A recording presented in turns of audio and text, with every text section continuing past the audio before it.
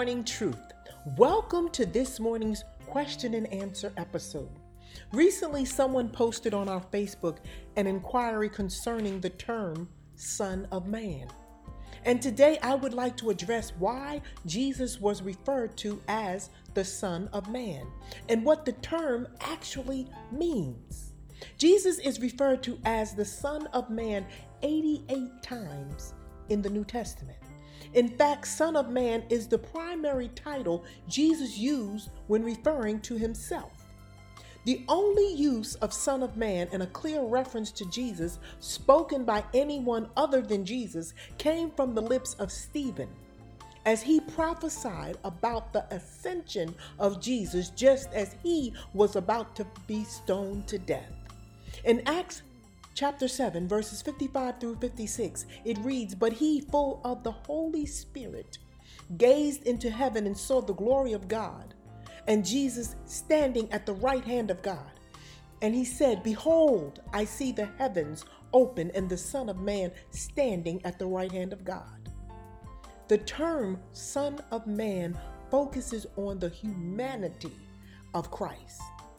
God also called Prophet Ezekiel Son of Man 93 times. But why was he also referred to as the Son of Man? The very first time Ezekiel is referred to as Son of Man is in Ezekiel chapter 2. The chapter begins with, "He said to me, Son of man, stand up on your feet and I will speak to you." As he spoke, the Spirit came into me and raised me to my feet, and I heard him speaking to me. Per the scriptures, it is clear that God had a special relationship with Ezekiel. Ezekiel's very name means strengthened by God. So God's reference to Ezekiel as Son of Man, despite their very special relationship, was likely to remind him and keep in the forefront of his mindset the importance of humility in his sight. And not just him, but to also keep people from idolizing Ezekiel as we idolize people today, those who have been strengthened and anointed by God. We put them on pedestals. The term Son of Man is simply an indirect term for humanity. Now, if you pay close attention as you turn in your Bibles to the book of Ezekiel and you thumb through the pages, you will see scriptures referring to Ezekiel as Son of Man. But I want you to notice the emphasis and the difference in the emphasis. The references to Ezekiel as Son of Man, all the lettering is in lowercase, unless the word son begins a sentence. But any reference to Jesus as the Son of Man shows as a capital S and a capital M. Is that a big deal? It absolutely, positively is a big deal. Huge. Just as there is a big difference in capital G-O-D and lowercase g-o-d. We know that capital G-O-D refers to the Almighty, the creator of all things, while lowercase g-o-d represents idolatry and ungodliness. Son of Man with capital S and capital M bears witness to Jesus' equality to the God Almighty that we serve, while all lowercase lettering references humanity alone. Also take note that when Ezekiel is referred to as Son of Man, there is never a "the" preceding that reference. But when reference is made concerning Jesus, it is always preceded by "the." And that "the" indicates exclusivity concerning this title. Jesus was the supreme example of all that God intended mankind to be, the embodiment of truth. In John 1, 14, it reads, "In him all the fullness of the deity lives in bodily form." Some of you pose this question after reading Numbers 23 and 19 that reads, "God is not a man that he should lie." If God is not a man, then how can Jesus, who obviously was a man, be God? When the Bible refers to man, it is referring to the soul, the character, the flawed and the imperfect essence affiliated with humanity. Just like when the Bible refers to flesh, it is not referring to our skin, our muscles, or the skeletal components of our body, but our soul, our character, our conscience, our mindsets, and our intentions.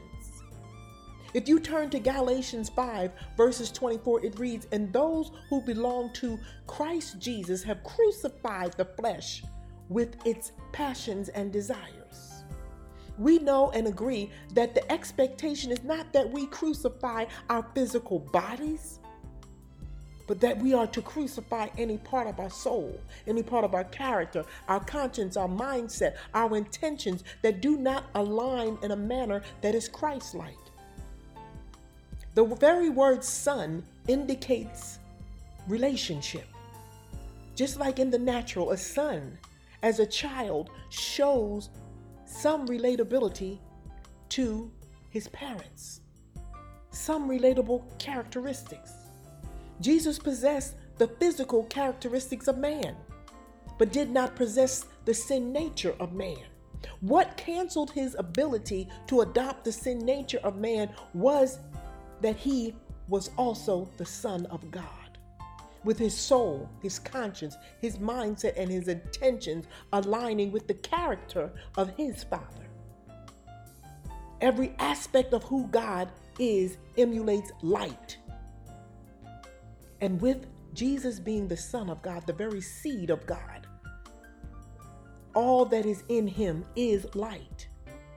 In John 1 and 5, scripture tells us that light shines in darkness, and darkness cannot overcome light, which is why Jesus, as the Son of Man, had no sin nature, because he also was the Son of God.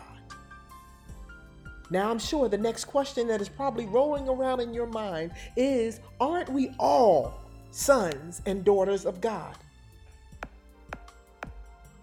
Yes, we are all sons and daughters of God. But our relationship with God is spiritual and by choice.